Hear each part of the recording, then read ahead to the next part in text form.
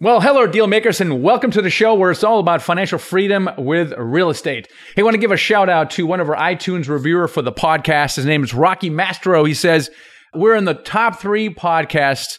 Michael brings the value in his message to every podcast, and I love that. So really love these reviews you guys are leaving, whether they're good. I love those, of course. But if there's any kind of suggestions you have for improvements, let us know that as well, because we want to make the show better for you all the time. Also want to give you a shout out to one of our mentoring students. His name is Omer Singer.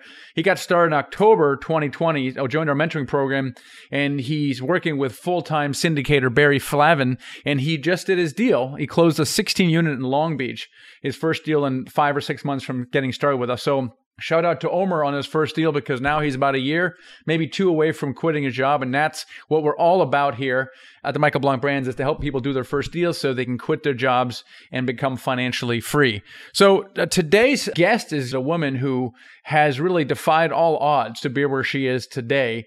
No financial background, actually divorced, no college education, and she's financially free with real estate. So we're going to get into that in a second. Before we do that, we'll bring out our co-host of the show, Garrett Lynch. What's going on, Garrett? What's going on, Michael? You know, I was just reflecting. We work pretty hard, Garrett. You know, both of us.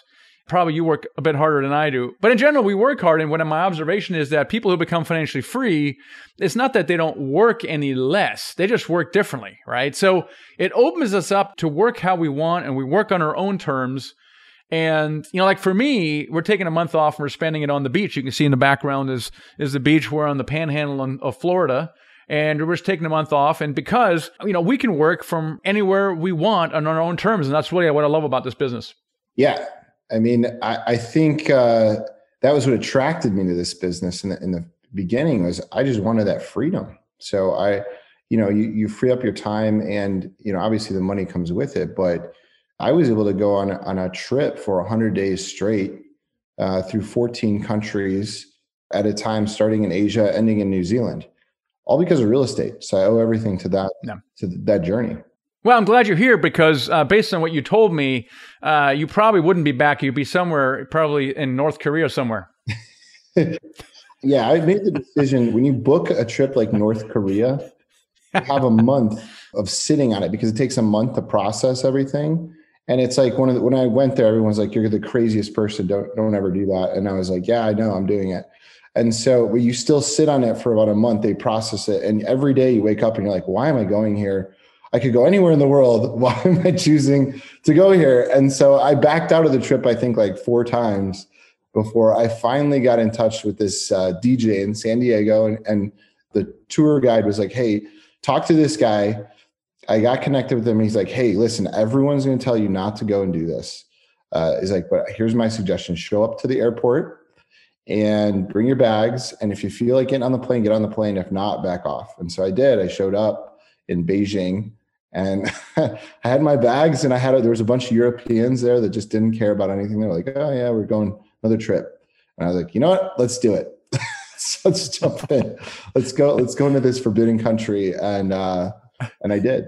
So, well, some people don't come back, Garrett, right? Because especially as an American, again, they don't want to find you ever. I'm not suggesting anyone. I don't even think you can go there right now. But at the time, yeah, they were literally launching rockets up towards the U.S., and I was stepping into the country. So there was definitely an inherent risk about that. So, yeah, I just love the freedom of real estate gives us. And this is really what we're all about here on the podcast, is just empowering you to put a vehicle in place where you can literally work on your own terms. And that's just really powerful. And today's guest is Sadhna Sabharwal, and she's the same way. She wasn't even working because she was married, 3 kids, and then her husband left her. She didn't have a college degree, and she was working as a law clerk for like $10-15 an hour. And she has 3 boys to now support. And she now talks about her story to financial freedom, taking care of herself and her 3 boys. And now she's got even bigger plans as well. So it's just a fascinating story of setbacks and challenges and overcoming them. And so let's get right in the story with Sadhna. You're listening to the Apartment Building Investing Podcast, where we'll talk about all aspects of buying apartment buildings with a special focus on raising money from others. And now, your host, Michael Blank. Hey, Sadhna, welcome to the show today. Thank you, Michael. Thank you for inviting me. I'm so excited to be here. Well, I'm excited to be here as well because, we've had a chance to talk before this call, and I'm just amazed at your story, where you came from and the challenges you had, Matt, the headwinds and the setbacks you've had. And yet here you are as a successful, entrepreneur and real estate investor. And so I want to get into your story for anyone who felt like, they've had a little bit of setback or a challenge in there. You've had many of them. Give us a little background on yourself before we dive in. Well, my name is Sadhna Sabharwal. And for me, I came to Canada about 40 years ago. And for me, it was all about just living a regular life. I never thought I would be where I am today. Most of the time, women, they just want to get married. They want to have a good husband. They want to have a good family. And that's the end of it. And I thought that would be my life as well. But that obviously didn't happen. Yeah, so true. But you had lots of challenges in your. Let's talk about some of them, because let's talk about some of those things. I mean, go a little back in time and talk about some of the things that you experienced in life. Well, when we came here, my family was no different than any other immigrant family. My dad was the only income earner. My mom used to work at a restaurant and sometimes at the farm. I worked at a gas station cashier. We'd go and even clean snow for some people when we were younger. My brother and I would go and deliver newspapers, Toronto Star at the time. So it's like just growing up, we were always hard workers. So when this situation came that about 20 years ago, my husband we were at my cousin's wedding. And what happened was he said to me, come outside for a smoke with me. And we did. And I never thought going out for a smoke would change my life. And that's when he told me, this is at my first cousin's wedding, all dolled up and everything. And we go outside and he tells me there's another person in his life, another woman in his life. And I'm like, where's this coming from, right? Mm-hmm. You don't expect that at all, especially at a wedding as well, right? And so that's where he broke the news. He goes, usually the women are the last person or the wife is the last person to know. I don't want that for you. So here I am telling you. I was like, yay, what do I do with that? So that's how my story began. So I think once he decided or once he told me that, it's like, okay, what do I do? So it took me about 6 months to figure out what is it? Like, am I going to stick with this or am I going to go ahead? What am I going to do? So then this happened in September. And then I think 6 months later, I asked him, I said, well, it can't go on like this. You have to make a decision. And then he goes to me, I can't leave her. So then I basically said, then you leave me. And he did. Wow. And did you have children at the time? I have 3 boys. I had 3 boys. They were 9, 11, and 13 at the time. And then to top it all off, he just said he did not have financial strength to support me or the kids. So here I am with the 3 kids. At least he left me with a roof over my head. He got the business and he left me with the kids and the house and the mortgage and the credit card and the family debt that he had borrowed from my parents, all of that. But at least I had something so for me, one of the things that I didn't do was I just wanted to make sure that my kids were okay. So what did you do to support yourself? I was working full time as a law clerk, and thank God for that. I had just started my job about a year ago from when this happened. So I was like, if that wasn't the case, and I've thought about this many times, if that was not the case, what decision would I have made? Would my self-worth or me waking up in the morning and looking at myself in the mirror, would I have been able to still make that decision? And I still say, thank God I was working, because I chose self-worth, self-dignity over staying with somebody who was not faithful. But it was difficult for you because, did you have a college education? Like, what was your preparation for working? I was working at a law clerk as to that time, and I still work as a law clerk, and I've been at the same law firm for about 25 years. So when he left, I was probably making about $15 an hour, not a whole lot of money to count with. But you know what? The kids were small and I was able to support them. But as the kids got bigger, obviously their needs become a lot bigger as well, right? So that's where my journey started, about looking for other ways to bring money into the house. And how did you get started with real estate? Like, how did that come about?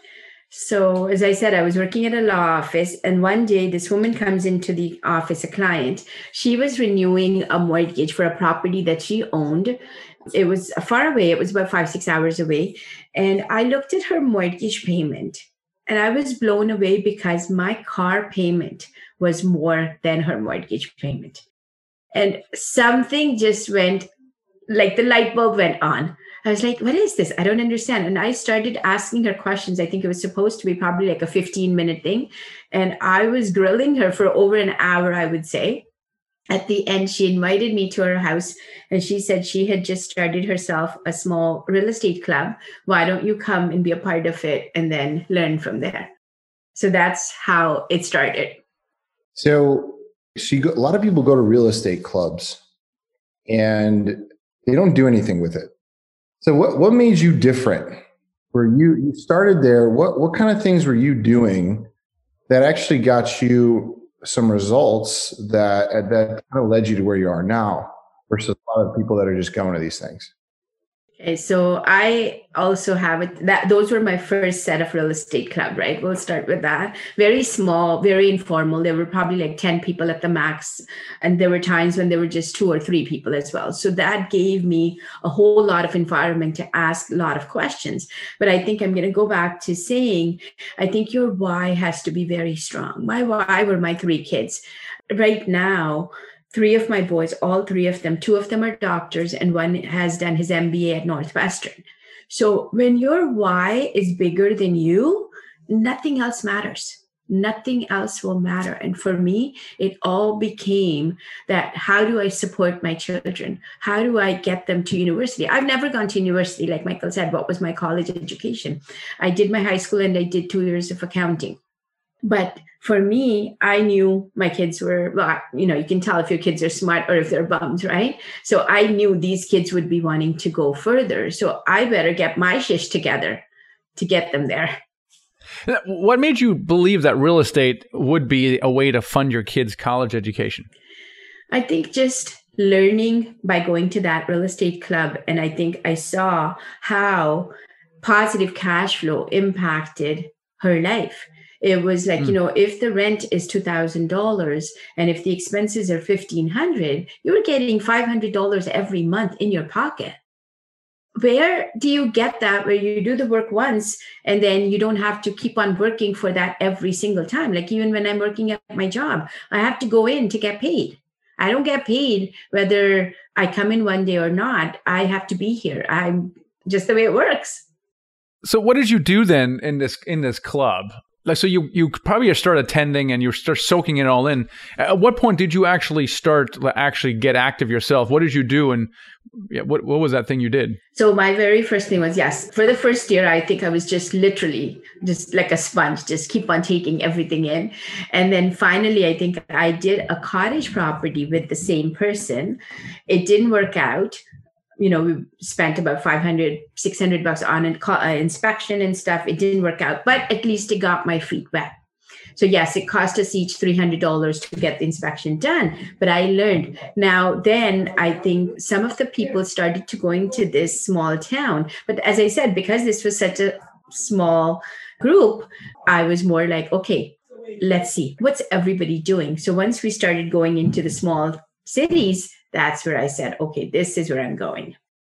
So you got that first one. Did that kind of catapult you into the next, and how hard is it to get to that point? The cottage property was a bummer because I have no experience with cottages. She did. And it's funny, when we bought the one cottage property, I brought my kids there to do some demolition and stuff. And I may have shared that story with you, Michael. My kids, we get there and they're like, Mom, we're brown. We don't do cottages. But apart from that, then once everybody started going into the smaller town and I put in a lot of offers, the one house I bought was $5,000. It was a tax sale. I worked on that. I bought a 6-plex with 75% VTB, 25% I borrowed from a family member. And then that's what catapulted me, Garrett. Once you do one, then it's just like, repeat. How did you do the first cottage? Did you have some savings that you had set up for this purpose to get into like the first 2? No. Or how did you get into those 1 or 2 first ones? It was all other people's money, as I call it, whether it's mortgage, line of credit. So when my ex-husband left, I had a mortgage on the house, but I increased the mortgage. I put a little line of credit, and that's where it started. Okay, so you got a line of credit against the house, and you used that to fund the first 2 of these properties? The first one is the cottage property. Oh, the cottage property. Okay. And then the second one was $5,000. How did you fund that? That one was again from a line of credit, and then I did all the renovations with Home Depot card. I love Uncle Home Depot. I love him to death. Home Depot. So obviously, okay, but how are you going to repay these Home Depot credit cards? Okay. Like, what was your plan? Okay, so my thing was, I bought the house for $5,000. It took money to fix it up. Once it was done, I went to the bank, refinanced the property, paid everybody off. And I think I even got about $7,000 in my pocket to go on to the next and next and next. That's a nice little flip. And then you held on to that property? I actually still own that property. The rent is about $790, and I still get about $330 cash flow every month. My maximum number that I owned at the time, or the highest number I should say, was 18. And that was 46 doors. So I just kept on going and going and going. And now over the years, I've sold a lot to put my kids through school and stuff. Yeah, I love that. What was your strategy in the beginning? Was it like, well, I'm going to buy a house when I can? Was it a specific number? Was it a single family house strategy? Was it a multifamily? Like, what was your plan in the very beginning? My plan was anything, anywhere where I don't have to use my money. That's it. Anytime I can make it a no money down for me, I'm in. So the $5,000, obviously, now I understand what I did. Now I know it's called a BRRRR strategy. I didn't know at the time. I was just buying it for $5,000. And I said, okay, I have this credit card, Home Depot. Let's see, just continue to pay it off. And then at the end, go to the bank. Like now I understand there is a terminology for anything that I have done. But at the time when I was doing it, it was just a matter of, okay, what do I do? What do I do? Okay, if I could do this, let me do this. Let me do this. That's all I was doing. Now, back to this cottage experience, when your kids said, we're brown. Like, that's funny. Right. And, so, I mean, talked about, because, you're obviously a female and you're a minority. I mean, what was that a challenge for you to kind of get into the game? Talk a little bit about that, or maybe it was a non-issue. You know what? It was an issue because number one, like I said, well, I am brown. Yes. Like, as my kids so blatantly said, but I think it was more about me joining up with somebody who had the experience. So I wasn't really looking to say, oh my God, I'm going to go buy this cottage property. No, the purpose I got out of that, even though nothing was intentional in the sense, but when you go there, when you go and meet 15 people every week, there is that trust factor that gets built as well, right? And then the cottage property, I did joint venture with the lady who hosted the club. I also met people there that I've done other joint ventures with. I bought a duplex with a lady there. I had met at the same club. We still own it. We bought it for about $55,000. The rent is like $1,500. The cash flow is like $500. Wow. Right? So all of these things, it's when you go to these networking events, you're not going there to look pretty. You're going there, number one, to be seen, because now if somebody sees you at that event every single time, they know you're trustworthy and they're going to come speak to you as well.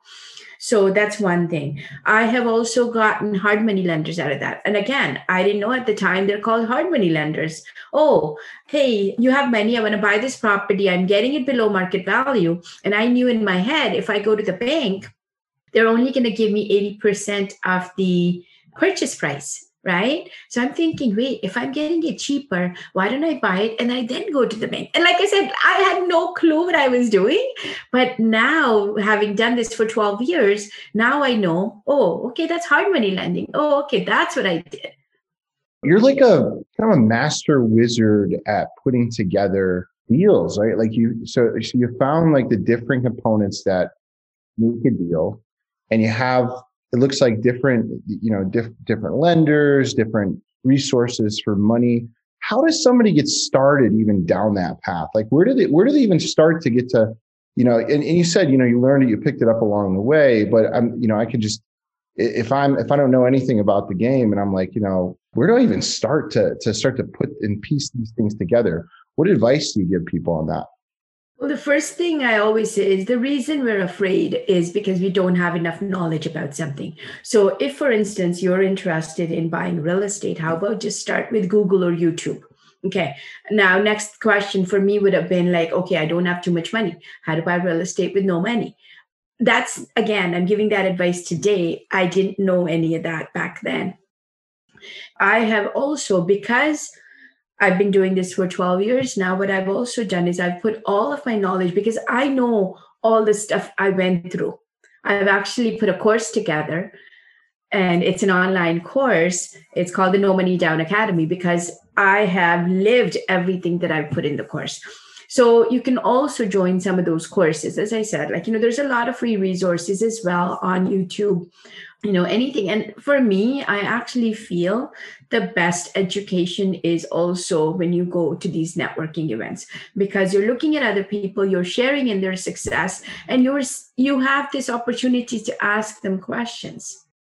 Absolutely. Yeah. And so let's talk about, because you're kind of like the queen of no money down, right?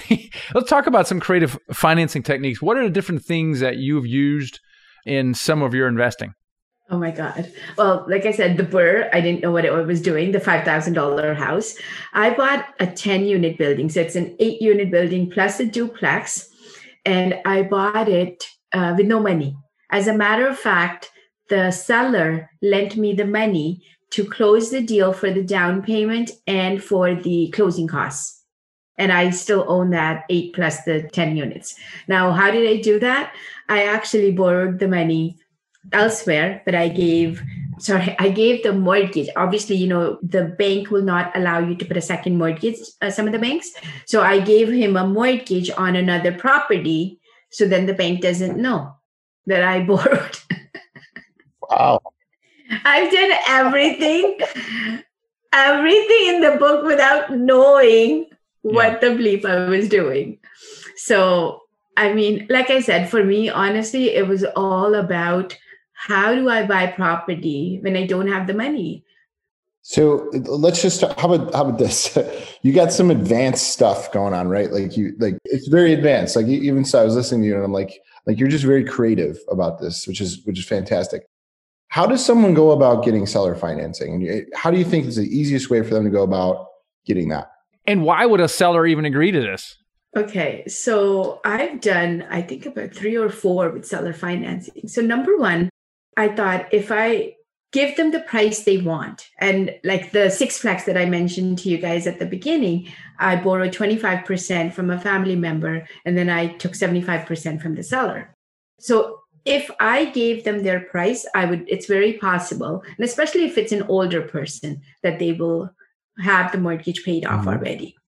If, for instance, that money that he would have gotten from the sale, he would probably get 2% at the bank. I gave him 7% because the deal still made sense. The numbers still made sense. I was walking away with $900 of cash flow every single month.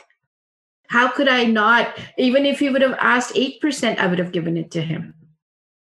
So that's one of the things, like, you could target people or when I was into this a lot more, let's say into the buying phase, I told my realtor, give me the deals where I can do a vendor take back. I would put it in every offer that I put in out there. If they cross it out, great, no problem. Even if they give me 20%, who cares? I'll take the 20 and I'll take the 80 from the bank. But in this scenario, the sixplex scenario, the guy wanted 25% down and he said he'll give me the 75% for the vendor take back. All right. So you have some seller financing in there. You used Home Depot cards. You have a line of credit you used. Anything else that you've done? Yes. I borrowed money from a coworker for the down payment. Okay, I borrowed money from my realtor to support some of the, how sometimes you have to pay the contractor, even though you could buy the material from Home Depot. So I said, Bill, you have a line of credit. Let's use that and I'll pay it every month. So this really is a good point. So I can see a lot of people being like, man, I don't know if I could do that, right? How do you get over that fear to just ask anyone and everyone to help you get a deal done? What's behind that? Remember what I said. What is my why? My why is to bring more money into my house. As a law clerk, I mean, what are we talking about? An average salary of any person out there, we're talking about somewhere between $40,000 and $50,000. For me to be doing this, okay, now I make a little more than that. But for me to be doing what I'm doing on that salary would have been impossible, next to impossible. So I had no choice but to figure this out. So same thing, like, if I've got my kids going into med school, I know how much it's going to cost me. It doesn't matter where, how I do it. I have to do this. Yeah. Okay. But why was this such a strong why for you? Right? Because there's plenty of people who don't go to law school and med school and turn out fine. Like, why were you, it almost seems like you were maniacal about this. Was a very important thing to you. Why was that so important that it just kept you going day after day, week after week? What was it about that goal that was so important to you? I think it's because I never went to university. I think it was just my own personal insecurity that was like, you know what? I've never gone to university. All my life, I've lived with this thing. Because I haven't gone to university, I'm not smart. It was just a personal mission that, okay, you know what? My husband, bless you, you walked away. I can do this on my own. So I think it just became like, I wanted to do it. It's not very frequent that we interview successful female investors on the show. And it's because there's not that many of them out there. And I'm just wondering if you think you have a theory of why that might be the case. I think we don't give ourselves enough credit, to be honest. Like I said, all my life when I was married, and I was married for 16 years, I gave my husband so much deference because he was an engineer, he was an MBA. It's like, oh yeah, you know everything.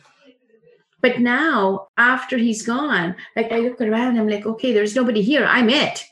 I better make these decisions. I better do this right.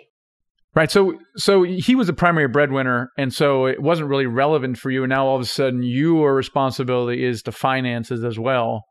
In our U.S. culture, I think the majority of breadwinners are male, which, right? And so it falls on their shoulders to find the money. Mm-hmm. And what irritates them to no end is this conflict between trying to provide for their family and controlling their time, because they can do one, but not the other. They can not show up for work, control their time, but then they can't earn a living, right? Or they can do the other way around. They can just work and provide a living, and then they can't control their time.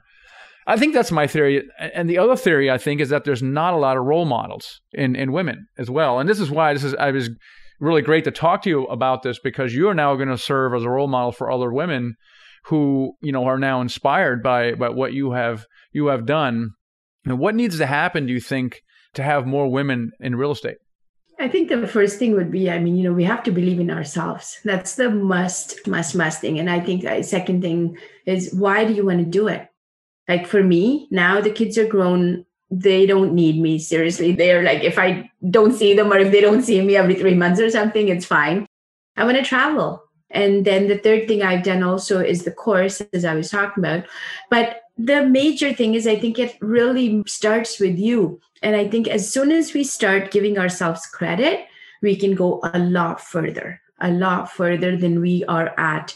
Because I think many times, like even when I was married, it's like I'm looking for validation. I don't need validation now. It's the same me. It was still the same me back then as well. But now I feel like, yes, this is it. I have to make this decision.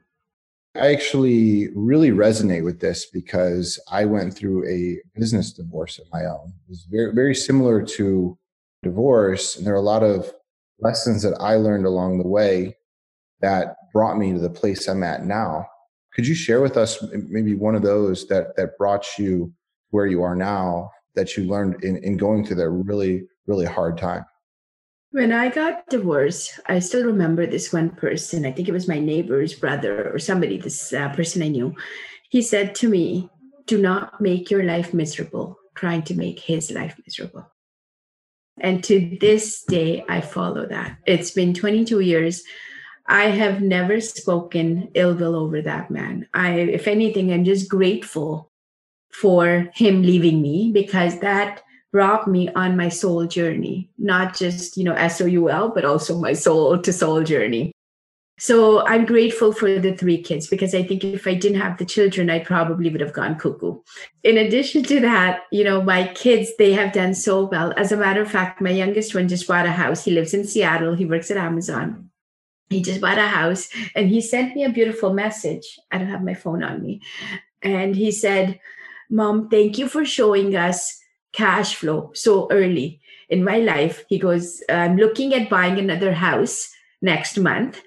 And like, even I'm choking up. It was just like, it was so beautiful. It was like, he goes, some people are okay working the rest of their life, but I'm so glad you showed us a different way. That's fantastic. You said you're on a soul journey. What is next for you? I want to do a program on happiness and do a lot of retreats and stuff, because I think as soon as we satisfy our soul, then we're free to blossom whichever way we want. In my case, I think it became, and this is something that also hits me once in a while, after my ex-husband left, I became the provider. I forgot how to be a mom, because I just was so much after, I need to provide for these kids. I need to pay for that car. I need to pay for this. I need to pay for that. Even when my kids were like, okay, like when they were, I think 16, they did work at one of those smaller places, Bulk Barn and Licks and stuff. But prior to that, all I used to say to them was, guys, just do your best. That's all I ask. I never said, get 95% or get 28%. No, just do your best. That's it. I don't want anyone out there to say, because your dad left, you guys didn't do something, or mom did not support you. Yeah, I love that. It's like you kind of took care of yourself. You kind of created financial freedom for you and your family, took care of your family. I found that once people do that, they kind of look around and they're like, well, gosh, what's next, right? What's next? And so, you've kind of taken the finances off the table a little bit. And typically that job consumes us all day long, all night, and all weekend long. And all of a sudden now that pressure is gone. And now it opens you up to ask, well, what else is there in life? And now you're talking about this happiness retreat. What about that? I'm just curious. What about that is important to you? Why do you feel that's a meaningful work for you? I think when such a big event happens, and in this case, or in my case, it was divorce, I can choose to be miserable. I can choose to curse him all day, all night, every day. I could. But I could also at the same time choose to live my life, be happy, be grateful, be in the present, and all of that. It's a choice. So as long as you give people a choice, they will take one. If you say, go out and do something, there's so many options. You're going to just get stuck from here to the next door. So for me, happiness, I think I just want people to know that you are a complete person, with or without that person. You don't need that person to complete you. I actually have friends, they're like, oh, I wish I met somebody and, I would be so happy. I'm like, no, you need to be happy and then you will meet that person. So become the person you want to attract into your life, and you will. Because I'm so positive. And I think, like I said, it all starts from that one sentence that was told to me, which was like, don't make your life miserable trying to make his life hell. So from there, it just into a different direction. Yeah, it's interesting how sometimes hardships in our life end up blessing other people. I just, it happens over and over again. It's just great. Your story now, as painful as it was at the time, is now going to end up blessing other people. So I love that. How can people connect with you? Well, they can reach me at singlemommillionaire.com. That's one of my websites. And then if they want to learn about the course that I've got, which is an online course where I go through everything from money mindset to how my brain works as to how to make it a no money down. And that is called the NoMoneyDownAcademy.com. Sadhana, I love it. Thanks so much for being on the show today. Thank you. Thank you so much. Nice meeting you guys. Wow. What an amazing story, Garrett, huh? Man, I love meeting people that are that just figured it out. What an intelligent person that just went through something and turned it into something even better. And so I think she has such good lessons along the lines. Definitely, I took away the seller financing part. I thought was super interesting. It was, right? Because a lot of people, they're stumped at, hey, I don't have the money. And interestingly, not a lot of people know about raising money in syndications. I just interviewed recently Cody, a 21-year-old, and he did the same thing. He kind of cobbled his deals together. I'm like, dude, did you ever hear of raising money from others? He goes, well, I know that now, but not then. And so, Sadhana is a little bit similar to that. She's not really raising money. I think she is now. but she wasn't at the time. And so now, but still, she figures out how to get the deal done. I just love that so much. It's like similar principles that we use when we're raising money from other people. I mean, she was just doing it kind of unknowingly by asking her realtor or asking her neighbor for money. It's the same thing. You're just asking for the order, essentially, with other people over and over again. Well, and whether you're syndicating equity or syndicating debt, and it's the same thing. The paperwork's different. Do you need a PPM? No. You need a promissory note, and that's how we flipped houses. And both her and Cody did the same thing. They would borrow money at like 12%, annualized interest, and they would treat it almost like a hard money loan. Like, oh no, that's really bad. But wait, they improve the property, they raise the rents, and then they finance out. Right. And so she's figured this out, and then she actually makes money, and then she takes it and puts it into something bigger. She's just organically just scaling that. And it's so cool to see that, people churn through deals like that. And so I think another thing that she said that really stuck out to me was, don't make your life miserable trying to make someone else's life hell. And I think that resonated with me a lot just because of my personal experience. But I think people get caught up in that, and they can maybe look at their opponent or a competitor, and that becomes the center of their world, versus she chose to take the opposite direction and just build herself up, which I think is super powerful. And she's a very positive person. And I think positivity has got to be a key factor, because if you're not positive, you let other people and other situations that you don't control affect you, and you're giving them more power than they should. So she has a certain degree of positivity that allows her to move on with your life, even though she's had so many setbacks. I mean, being divorced, I don't even know what that's like, and then not getting financial support. That's like a real punch in the face, right? I mean, a lot of people will turn bitter and angry and not be functional anymore, and she did the exact opposite. Yeah, and you know what? Really, the reason that I think a lot of that surfaced is she said she had this very strong why. Right. And so ironically, I just spent a weekend away in Austin figuring out my why. And I think that's such a powerful thing to look at is, why are you doing what you're doing, and making that kind of the sole focus of why you move forward. Obviously we're trying to empower others to create financial freedom. So that's kind of our why behind what we do. But I think looking at that is extremely important. What'd you come up for yourself, Garrett, over that weekend? It's actually a little bit harder to figure out, but it's definitely something that it took us probably 8 hours to get down and really dial in exactly what that is. I don't want to share it quite yet because I have a little bit more fine tuning, but it's basically the emotion behind what you do in words is what it comes down to. So whatever your motivating factor is, you got to figure out how to put that into words. Well, and it takes a lot of time, and it's something, and so you said 8 hours, you're not quite there yet. It might take another 8 hours, it might take even longer, but the point that you're working on that is very powerful, and everybody should work on that, because it is such a key thing for everyone of what we do all day long. It keeps us moving forward on the one hand, and also gives us purpose as well. And it's not, like I said earlier, that we work any less, but we work with more of a purpose that we had before. So yeah, man, that was a great interview, Garrett. And, we always looking for people who are interested in investing outside the stock market. And if you're one of those people who are interested in investing outside the stock market in the real estate, we'd love to have a conversation with you at Nighthawk Equity, because we invest in what we think is the best asset class on the planet, which is multifamily real estate. So if you want to find out more about that, we have a fantastic free report out there that compares the stock market to investing in real estate, kind of pros and cons, because there are some pros and cons. And that report is at themichaelblank.com/report. Check that out, and hopefully that'll provide some value to you as well. So again, appreciate your time here. Hope you enjoyed it, got inspiration from that. Catch you guys next time. Thanks for listening to the Apartment Building Investing Podcast with Michael Blank. For more free podcasts, articles, and videos, go to themichaelblank.com. There, you can also download the free ebook, The Secret to Raising Money to Buy Your First Apartment Building. Till next time.